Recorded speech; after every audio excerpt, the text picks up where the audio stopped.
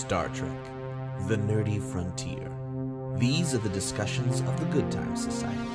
Their continuing mission to explore each episode, to seek out new topics and ridiculous observations, to boldly watch what they've already watched before.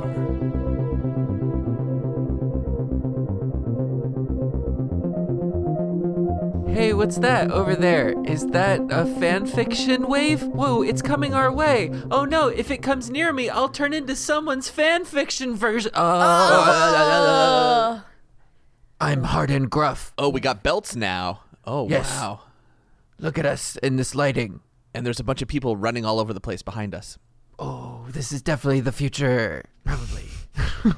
You should have changed your background to just have more consoles behind you, just piled Oh, I up. didn't plan ahead.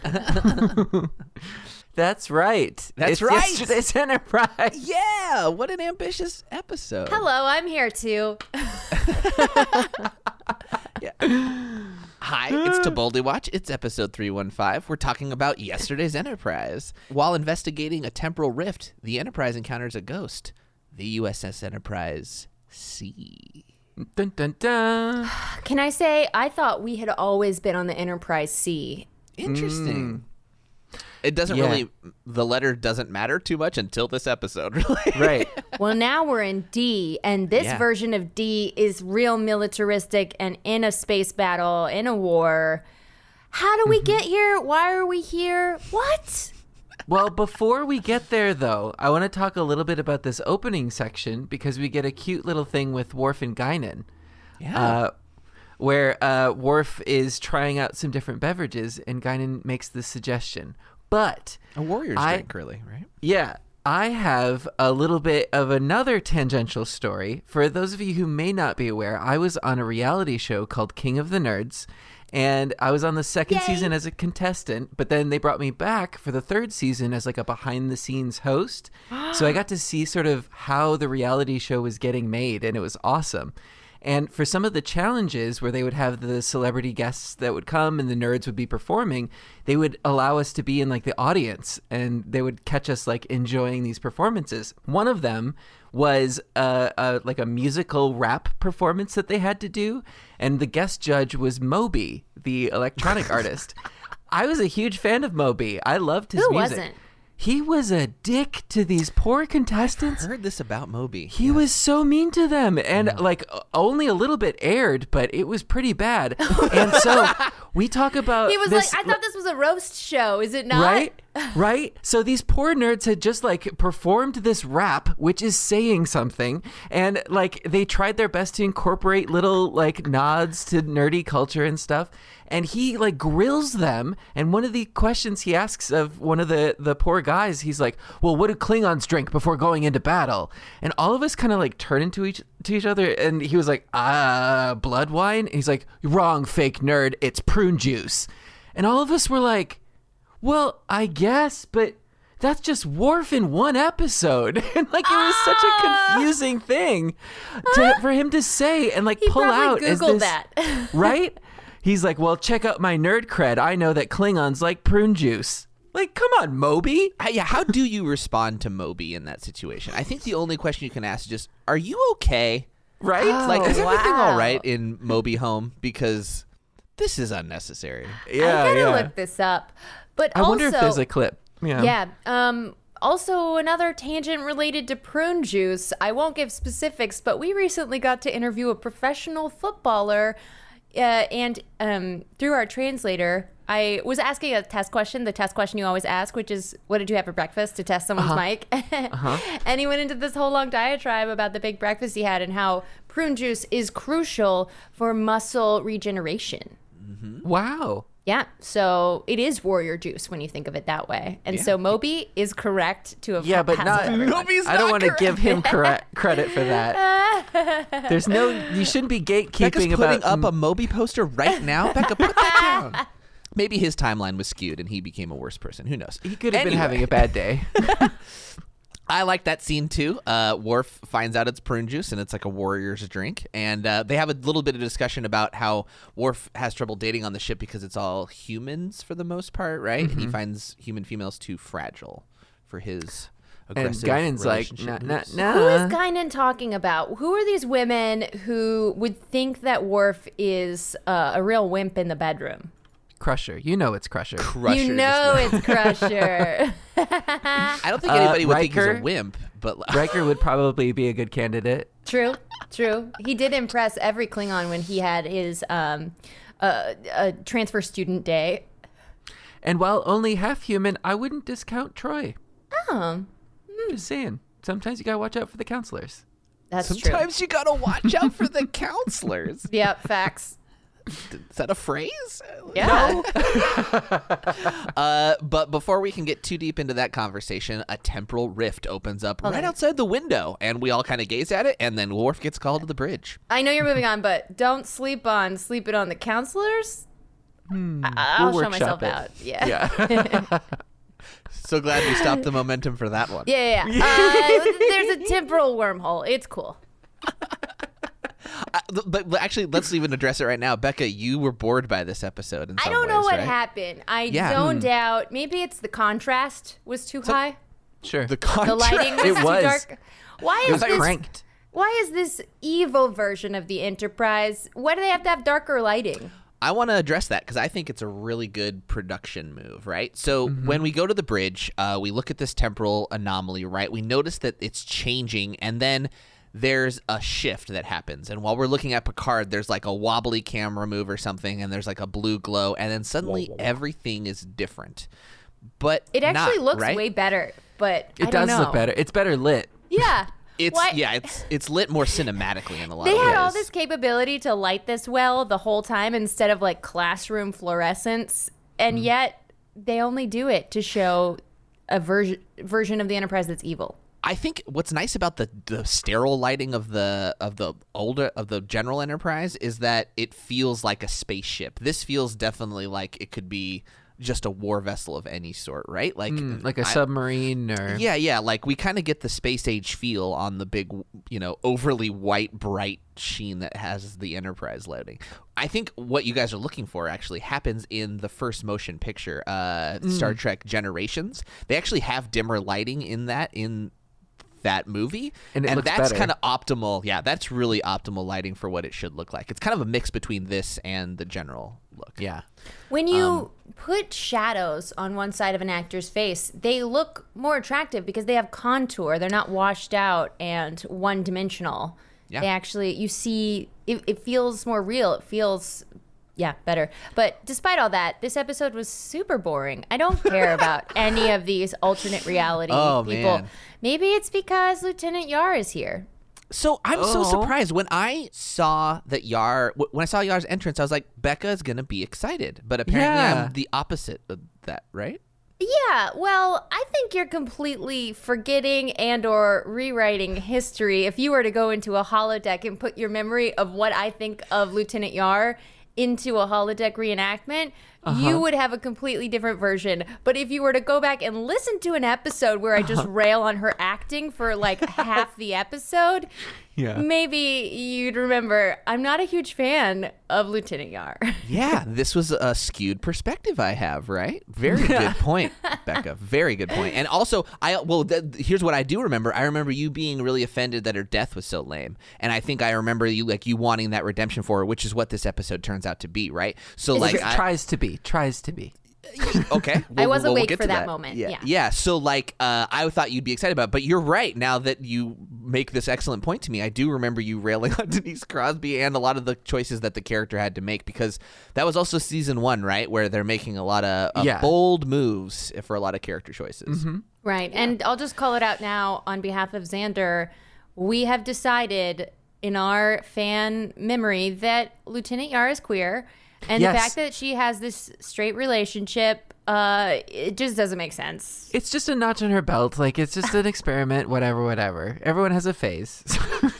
Now, he brings some heat. He knows how to bring the chemistry to a scene. Whatever that guy, commander, lieutenant, whatever. Richard? I didn't write it down. Richard. Most people call him, was it Castillo? Is that his name? Castillo. Castillo. Well, sorry. Well, Castillo, because you're reading it, but you didn't listen. Castillo.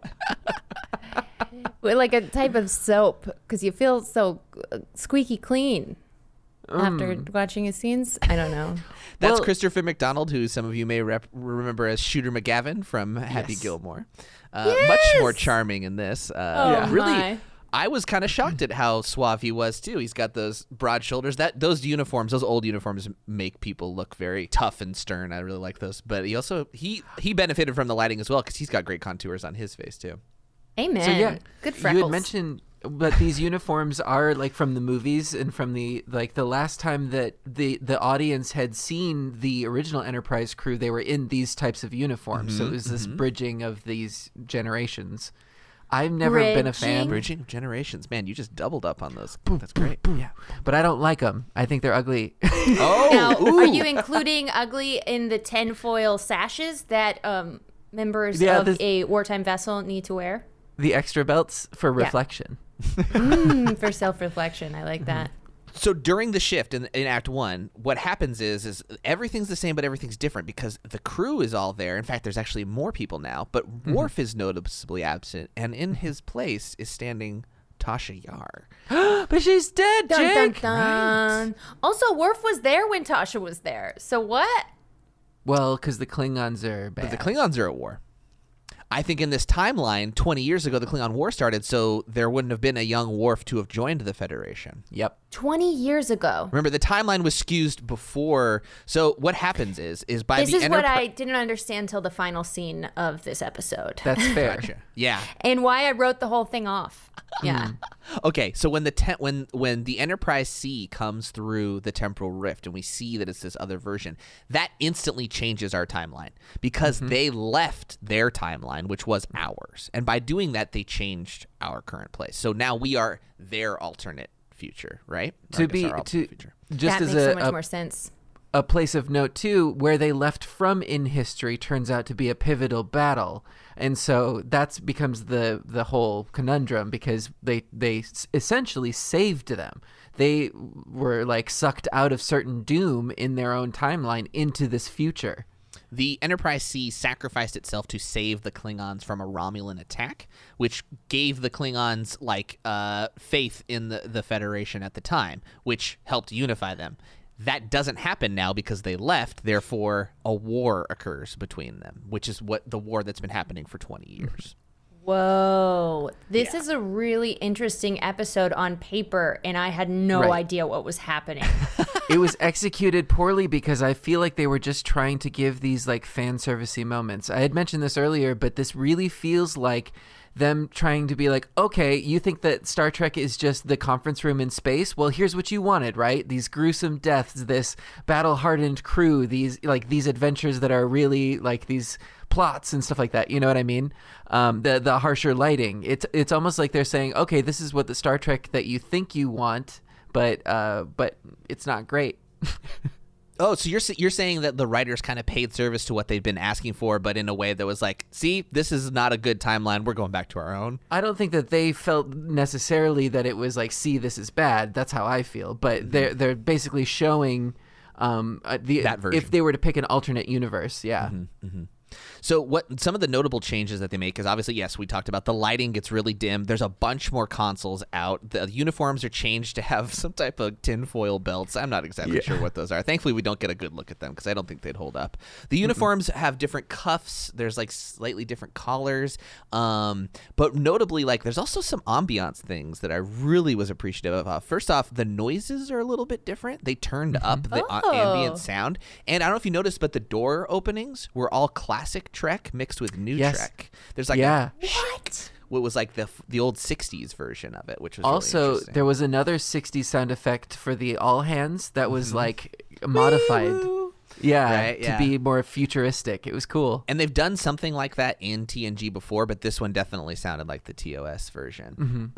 There was a few other modifications, but you just see them very subtly throughout. I think the one I noticed the most was just how many people were everywhere. I don't know if you noticed, but there's like double the amount of extras in every scene, and people are always crossing the camera to show that everybody's busy because it's Right. it's a military, very busy ship, right? Well, wartime, you need a lot of red shirts, cannon fodder people. There you go. You're talking like a Trekkie. I think it's a really well executed way of showing the alternate reality instead of just giving everybody a uniform and like an eye patch or like a goatee or something, right? Like I don't know. Maybe I would have liked this episode if Picard had an eye patch. Yeah, maybe. He just has a really bad toupee on. And Riker still has the clean shave. Like, I don't know. Like, I love that they made it an environmental thing as opposed to just aesthetics, right? Yeah. For sure. That's a nice attention to detail. The characters felt different. I thought Riker in particular was always upset and questioning. He's always like, with all due respect, sir, very often. And also Picard in general is a little bit more stern in this world. If you take away the horny on Maine and you take away the Earl Grey hot, what is left of those characters? Just sad, empty shells of what they could have been. Right? It's like, I love France and my dad left me. That's it. And we both hate kids now. And we both hate kids. No kids on the Enterprise. Yeah, get them off the Enterprise. No kids? Yeah. I have never even seen a child. We haven't dived in, except for the opening scene, to Guinan. This is really a Guinan episode, and I Yeah. love Guinan, so I hate that I was so confused for much of the episode. But Well, Guinan, so was she. Yeah, exactly. Which is really cool that Guinan can see through time. Despite there being two timelines, Guinan knows this one is not right. And she doesn't have specific memories of our version of the Enterprise, but she knows that there has been some sort of timeline rift, which is just another clue and mystery into why Guinan has some sort of otherworldly powers we haven't yet dug into. And I can't wait. I love Guinan. Yeah, they've dropped such great hints about it, obviously, with her interactions with Q. So, like, we know Right. she knows a lot, and so this is another example of that. But she is still a part of this alternate timeline, so she doesn't know why she knows something's wrong, which is a great little addition to it. Right. She has a history with each character on this warship, or each Right. person. Yeah, and I think this is an interesting facet of this formula of storytelling too, right? There's always this illusion, like everyone's caught except for the one person who's the key, who can see through the illusion. You know what I mean? In this case, it's Guinan. Yeah. And the one person that believes them, which is Picard, who's like, okay, I like your hunch. And I guess we're going to just do this thing then. Send this ship back. Yeah, it kind of plays out that way, but it takes a long time to get there. And they also have to be convinced by a number of other factors, including the other crew, right? So the Enterprise C comes through. They're badly damaged. In fact, there are survivors, but a lot of the crew's been killed. And we beam them over to sickbay. We find the captain is still alive, as is the helmsman. Lady Captain, by the way. Love is that. cool. She's great. The helmsman, but then we only meet those two characters, right? Those are the two main characters we meet from the other ship, yes. There are a number of other crew. I think there's about 100 of them. Big ship.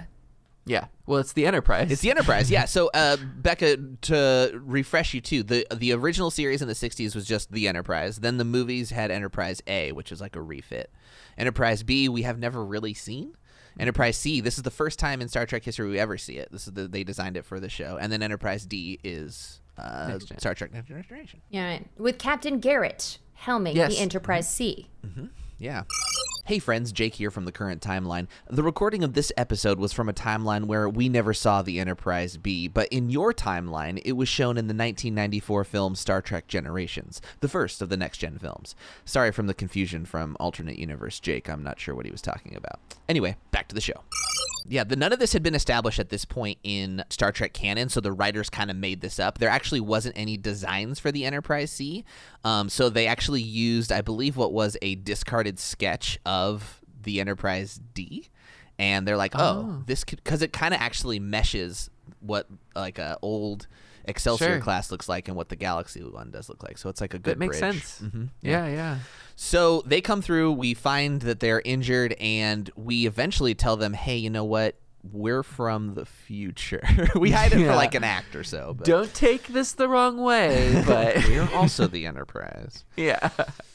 Hey, you gotta tell time travelers the date eventually. You can't put that off forever. It's just cruel. Yeah, what's really interesting is like the audience knows so much more than the characters in this. In but both camps. I'll Right, say right. not in my case. Right. Go on. So most of the audience. Well, actually, as a quick digression, Becca, I will say some episodes I definitely pay attention more to than others. Like some of them I definitely like float in and out. So I get doing that. But this one I was very connected to and like was really into like all the intricacies of it. Like, but I wasn't in the last episode, for instance. So I totally Well, get that. That happened. tradesies. For sure. Picard should never have a belt, though. He looks so great with just the one piece.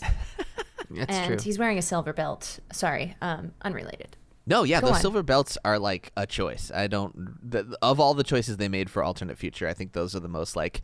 Did you guys spend like $80 at the dollar store for this part? Yeah. Like, what's Right. Everyone going gets on? a statement piece. But going back to uniforms, you said you don't like the maroon kind of naval outfits. I think I'm an outlier in that. I'm one of the few people that does, and I like it because they are kind of uncomfortable and very military looking, which is like I feel like how that version of Starfleet was very like naval Sure. battles, like Master and Commander, kind of old 1800s kind of style things. You know what I'm saying? I thought about that. Like, I had the thought process of while watching it, I'm like, I really am a fan of the bright colors just because A, they're good to look at, but B, the ease of being able to look at someone and be like, and tell what department they're in. Yeah. That seems like a utility far over than like a cord on their Yes. their This coat is or visually whatever. much more appealing for sure because everybody's maroon in that, and you can only tell what their rank is by their insignia, which those make Yeah. no sense. They're just weird No. shapes. Like, Yeah. the captain one looks like a candy wrapper or something like that. Yeah. Or like a DNA helix or something. Yeah. I don't Well, know. it does. I haven't seen Discovery, but I've seen the trailer for the new season, and I feel like the Discovery uniforms are like a blend of both of them because they're colored, Well- but they also have like strong shoulders and like kind of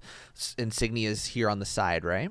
Just a little bit of like spoilery territory. This season hasn't come out yet of Discovery, but we are in like the future, so we haven't seen what these uniforms look why like. they are that way. Okay. Yeah, the original Discovery uniforms were actually a callback to Star Trek Enterprise, which is supposed to take place before original series. So they were sort of blue jumpsuits that they sort of zhuzhed up and looked really cool, I thought. But Yeah. it was hard. Again, it was this lacking that color variation visually, but also it was hard to tell what department people were in. Interesting. Well, back to the Next Generation, and we are starting to figure out. Well, actually, we've kind of explained what's happened now to the crew, and they know at least that they're from the past, and we got to get them back. We got to get their ship up in shape, and we learn that they were in the middle of a fight with Romulans. Well, that doesn't really check out. What happened there? And it turns out that they were answering a distress call from the Klingons, right? And we start to piece together. This was a pivotal moment potentially in history, in our history. Right. So, help me on facts because I totally zoned out for most of the episode. In Enterprise D V2, Yeah. their history does not show any record of this battle. Is that because No. Enterprise C teleported out of there? The battle took place, but so here's the thing is it was like a Klingon outpost and the Romulans showed up and started attacking it, and the Enterprise C just happened to be nearby and came in to defend the Klingon outpost against the Romulans. The Klingons are like, hey, thanks for helping us, that was honorable. Even if they died, the Federation may not be as like honorless as we thought, and they become part of the Federation. That's our version That's A, our or version. version 1. But in version 2, there's no record of them being there because they popped They out of time. disappeared before they came in to intervene. So the battle still happened, but the Romulans presumably beat the Klingons then. And the Klingons are like, see, the Federation are spineless and they didn't help us, so we're all at war. Or whatever. Like, we don't know exactly Yeah. the details of it, and they don't go into it, but they say because that event didn't happen, that's presumably one of the stopping events of this war, right? Right. And honestly, Becca, I don't fault you for not understanding it because it gets pretty exposition-y of them talking about history and then the context of the alternate history. So Yes. it is a little hard to understand for sure, and easy to zone out on it a little bit. What's interesting to me, I guess, is just like the interaction of these crews a little bit. Obviously, with Castillo and Yar, and we get Yar back. And what I actually really like is because Guinan's in the dark in a lot of these ways, we don't know why Yar is there at first. And we figure it out slowly. Jake, I was going to mention this to you, but just like looking at you right now, it looks like you died a meaningless death. So just do with that what you like. It was you died, but it was totally meaningless. Yeah, sorry I keep looking at you weird. I was thinking it too. Yeah. But do you appreciate that Xander said that to you? No, Yeah. I'm haunted by it.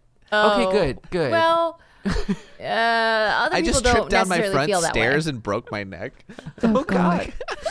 Yeah, that is what Guinan says to Yar. Yeah. You should be dead. and it should not have any honor. Sorry. But here's the thing, she's right, and like I like the way they go about it, because Yara is just like, just tell me what you're saying, and Guinan does it in the most like forward way, like here's the feeling. I don't know. It's another symptom of like, we got 45 minutes for a character to make a self-sacrifice choice, so we got to get there. But I think if anybody's going to deliver it, like Guinan is the person to deliver it to a character like Yar. So that was great. Yeah, Whoopi shone throughout this whole episode. She was great. Yeah, she always is. Every scene, she's a masterpiece, masterpiece class. Well, how do you feel about Yar? Because so this episode, I feel like she's given a tough role again, much like in the season 1, right, where she has to still play the stern character, but then suddenly develop a connection with a stranger, and then make a self-sacrifice. Like, that's a huge arc to do in one episode. Yeah, no, she played it fine. Yeah, it felt very like fan servicey of like what Yar maybe could have been, or like a version of Yar that they wanted. I don't know. It felt like writer servicey and like Denise servicey. Yeah. Like honestly, she so backstory is that she had actually did she write this episode? She did not, but she met up with some of the people at conventions because she was still doing them at the time, sure. And she did say she was like missing the show, and I think the writers had already have a few stories that had alternate history stuff happening, and the Yar idea got mixed into that, and she was welcomed back to like give her a better death, which I think they all felt bad about how that one ended, right? Yeah, well, they mentioned it, so I guess. Yes, well, I mean, they do. It's really obvious, too. They're like, yeah, you had a pointless death, and then later on, it's like they're literally saying, why don't you go with them to not have a pointless death? To be erased in history and never exist in the first place. Cool. Well, Good. if they do all believe Guinan is correct in these assumptions, then her going back in time would make sense. If she's not going to exist anyway, then she might be part of rewriting that history. Mm-hmm. But here's where it really gets messed up, Becca. Where did she exist in the first place, right? The Picard that we see is a mirror version of Picard, or an alternate version of Picard. Is this Tasha Worf? That's not how alternate timelines work. Is it not? Okay, so we're assuming that this isn't a localized event, right? So Worf is now no longer on the Enterprise and is with the Klingon Empire, right? That's what I was wondering. I was like, is one of these ships going to have Worf on it? Which would be a great call. Remind me of his backstory. His parents died because of Romulans in front of him.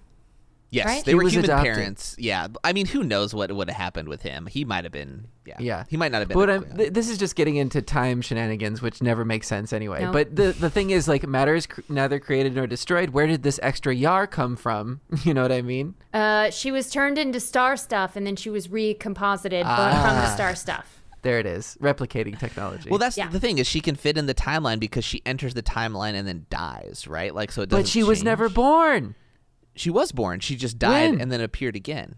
What do you mean? I don't understand your question. So you're saying that this Yar that sacrificed herself is the same Tasha Yar that was in our timeline, just brought back to life. Not brought back to life. When in the alternate timeline, she never died by the slime monster. But there is no alternate timeline anymore, so she never was born. Oh, she doesn't exist. We eliminated, the hole in this one is anytime you go through the temporal rift, you're immune to the effects of the previous timeline, I guess. Like, you are away from it. I would say that in the timeline that we go back to, she still died the meaningless death. She did, and she died a second death. She reappeared again. Okay, do we go into it? Did Picard and the others, they're not aware of what happened, They don't know. Right? They don't know. So they don't know that Tasha Yar existed. They're going by... And died. Well, they know there is an alternate timeline because they figure that out. They're like, maybe something isn't the way it's supposed to be, and you're supposed to go back and fight them. Yes, but I'm saying at the end of the episode, right? The Enterprise crew has no idea. That's another Tasha really cool Yar's thing. death has even less meaning now than it did before, because not only did she die, she ceased to exist and was never born in the first place. She just has a bonus death. I don't get it's why a bonus you think death. her birth was the same in both timelines. Mm-hmm, mm-hmm. She lived for 20 some odd years. I don't know how long until you're 4 years out of academy. Right. No, but I'm just saying, if you wanted to give her a more honorable death, I think there would be a better way to do it than this. It was just handled in a weird way. I think it's it's good on paper. Again, Yeah, the yeah. execution, I don't know if it makes sense for her to sacrifice herself in the off chance she could continue to live somewhere in this alternate timeline. But my favorite line of the episode is when the guy from Happy Gilmore thinks he's saying goodbye to her before she goes back on the ship with them and says, if you ever see a creepy old man staring at you across the room at some Federation event, it's me, baby. Your quotes are just accurate enough to sound right, but you always had a few extra adjectives in there. If you ever see a creepy old man with his eyes lingering a little too long, bone him. Okay. That is the line. That was a Snodgrass actually, if I classic. meet you, this is over. Like, I'm really falling for you now, but like, if we're 20 years, nah. Nah. No, Richard, no. Sorry, No, Richard.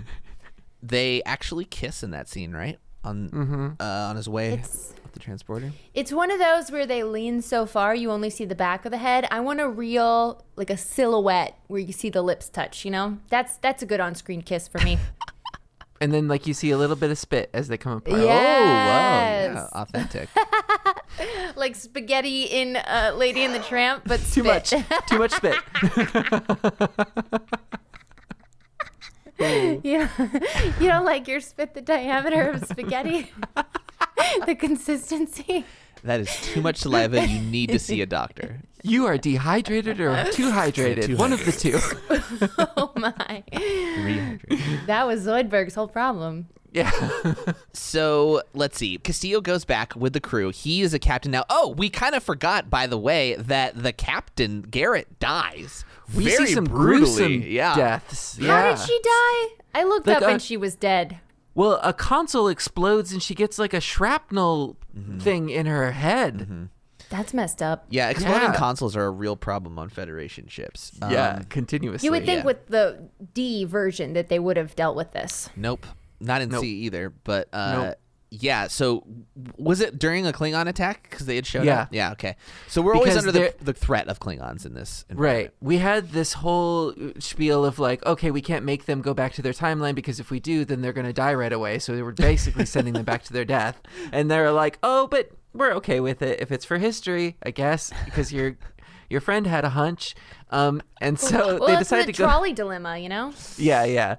They go through with it, but right before they can get into the fan fiction wave, the Klingons show up and start shooting. Yeah, Everyone. and we learn the price of the fan fiction way, which is death.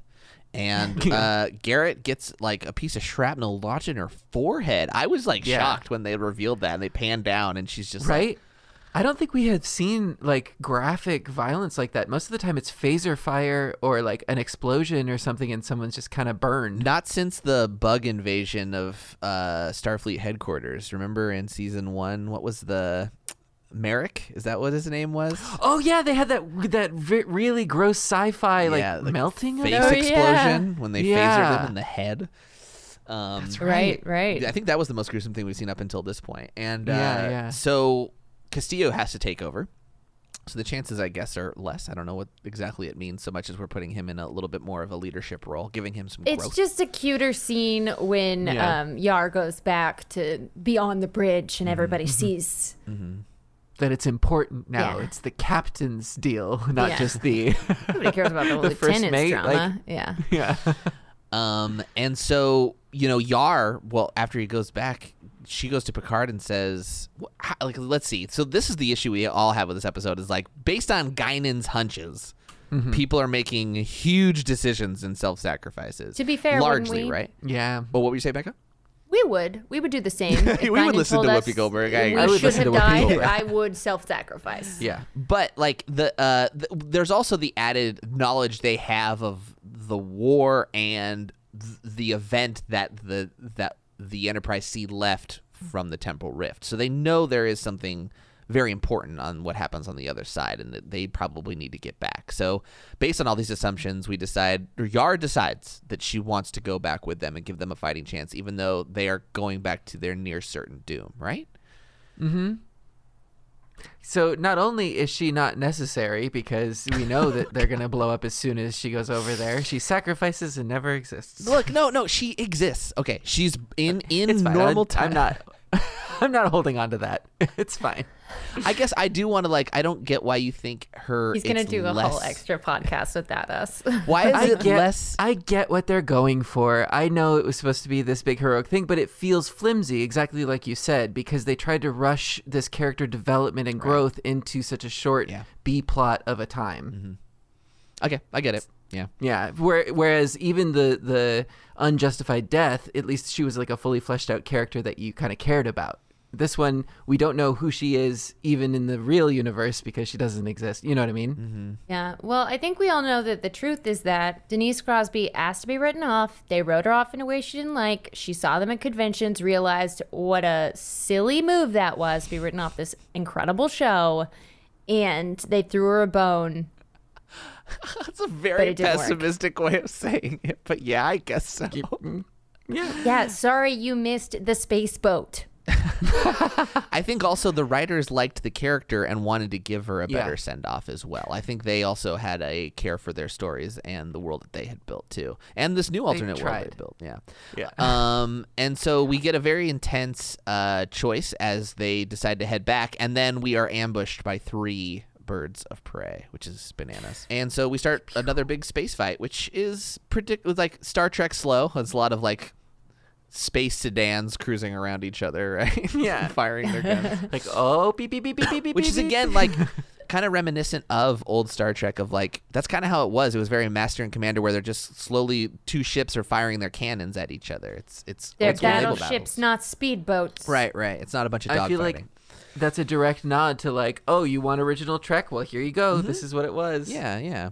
I agree. I think that's exactly what it was. And so we get some heavy losses, and actually the Enterprise is not looking good. So the Enterprise C heads for the rift as quick as it can while the D fights them off, and casualties start happening. In fact, Will Riker in this alternate timeline dies from shrapnel as well. And we get a gruesome shot of him too. I was checked out at this point. I don't know if you noticed, Becca, but yeah, we get a shot. It happens very quick, and because it's the end of the episode, they're trying to move it along quickly, so we don't spend too much time on it. But yeah, Riker gets one in the neck, and we get a pretty gruesome Crusher death could fix in there. that.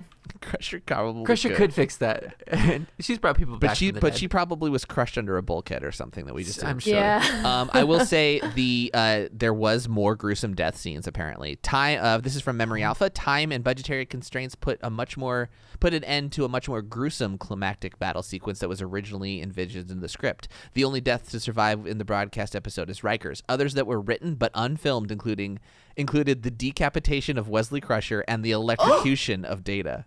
What? Oh my god! I know, right? A decapitation? That'd be intense. Oh He's a my god! And child. he's a child. Yeah. Yeah. Maybe they were trying to might be show there are costs of war. Yeah, well, I think that's Ugh. exactly what they did. And I think that's also why they killed off Barrett, is because they're trying to show the intensity of this new reality, and they haven't really done it beyond the aesthetic choices, right? Or, I mean, beyond the atmosphere, right? They haven't shown us the war, but now they get to show us the war by killing somebody, which is a good way to do it, story-wise at least. It always feels difficult that, it's not like you're on a pirate ship where there's people standing up above and you can shoot one with a musket or hop aboard and stab somebody. It's like either the entire ship blows up and everyone's dead, or no one is, because they've got shields. So they have to find creative ways of, a couple episodes ago, enemies finding a way to teleport, not transport aboard, Right. and shoot people. How do you have an individual victim in a space battle? Because you really can't. It's kind of an all or nothing. Well, in it's reality. interesting that you bring that up too, because we get this little aside from alternate Picard, confessing to the is it the captain or whoever, we're losing the war. Yeah. The Federation is not winning the war against the Klingons and the Romulans, and he's like another month or so, and we're donezo. So you got to do this, or we're all dead. Which I think is a good writing choice to make, because otherwise it feels precarious to make this huge sacrifice. But I love that Picard reveals that too. I think he does reveal it to the captain. I think you're right, and says, Why- "Yeah, oh, go ahead." Are they two separate wars, or is it one war Yes. against Klingons and Romulans together? It's too well. there was a war between the Klingons and the Federation and the Romulans along like the 20 years ago, and then the sacrifice happened and the Klingons joined the Federation in our timeline, right? But that never happened, so it's still going Three-pronged. on. Everybody's killing anybody that's not them. Got I it. think this might be a Trek check, but from what I recall, the Federation and the Alliance and the Klingon Empire were already kind of in an alliance, right? But I think this event prevented them from going to war. Actually, yeah, I think because they don't really go into that time period. No. This is the Kittimer Accord. Yeah, stuff, and I don't think we need to. But yes, Yeah. you're right. So yes, Becca, the Romulans always kind of at war, right? But now we're really also in a fight with the Klingons. Is But essentially the clarification that I needed was that Klingons and Romulans are never going to work together, I don't right. think so. even As in far this as we know. timeline. Yeah. Yeah. Correct. Cool. And they don't. And we see the Enterprise D probably lose that battle, but before we see it complete, the Enterprise C escapes through. Riker died. You just watched Yeah. it? It's gruesome. It's a like lot. the Garrett headgear. I think if you Yeah. really paid attention, you would have liked this episode. Maybe. Maybe not. No, I don't think so necessarily. Maybe I just stopped watching when I saw Yar. Again, like if you, oh no, that was early. You stopped Yeah. watching super early. It resolves with a great way, which is we just go back to reality and we don't know what happened. Yeah. And I kind of like that. I like that we didn't have a debrief. I kind of like that that's the way temporal anomalies work, because we'll never know when they occur if they get repaired. Yeah. But I do like establishing that Guinan has many Jew states with everybody on Yes. board.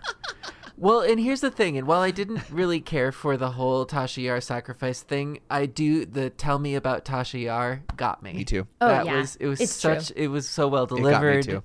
I actually didn't expect it because I wasn't super emotionally invested in Yar in this. I was like, okay, Right. I'm happy she got that. And then she died. I was like, okay, great. And then at that last line, I was like, Yes. oh. See what a great actress would do? Yeah, exactly. I'm emotionally invested in Guinan being emotionally invested in history. Right. I like the concept of Tasha Yar. No, not even. Oh. Just the history of the ship.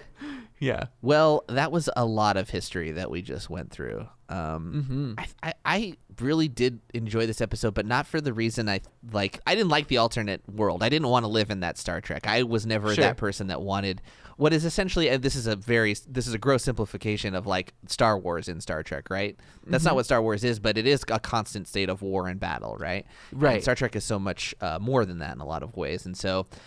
As much as I liked those things, I loved that they were separate. But this was such a dark, grim version. I'm glad we got to visit it. Like it Right. definitely wants to be an episode that we want to see. A nice place to visit, but I wouldn't want to live there. Exactly. Precisely. Next week we have The Offspring. Oh, it's The Offspring? Yeah. Oh, I remember I know this it's one. kind of hard just to get along today. No? Yep. Kinda. No. The synopsis alone, I think, will excite you, Becca. Yeah. Data successfully Yes. creates a new android which he views as his child. Dun, dun, dun. In. Can Guinan be the mommy? Who knows? We'll have to see. find out. Okay. I'll accept Troy or Crusher. Engage. Engage. Engage, yeah, absolutely.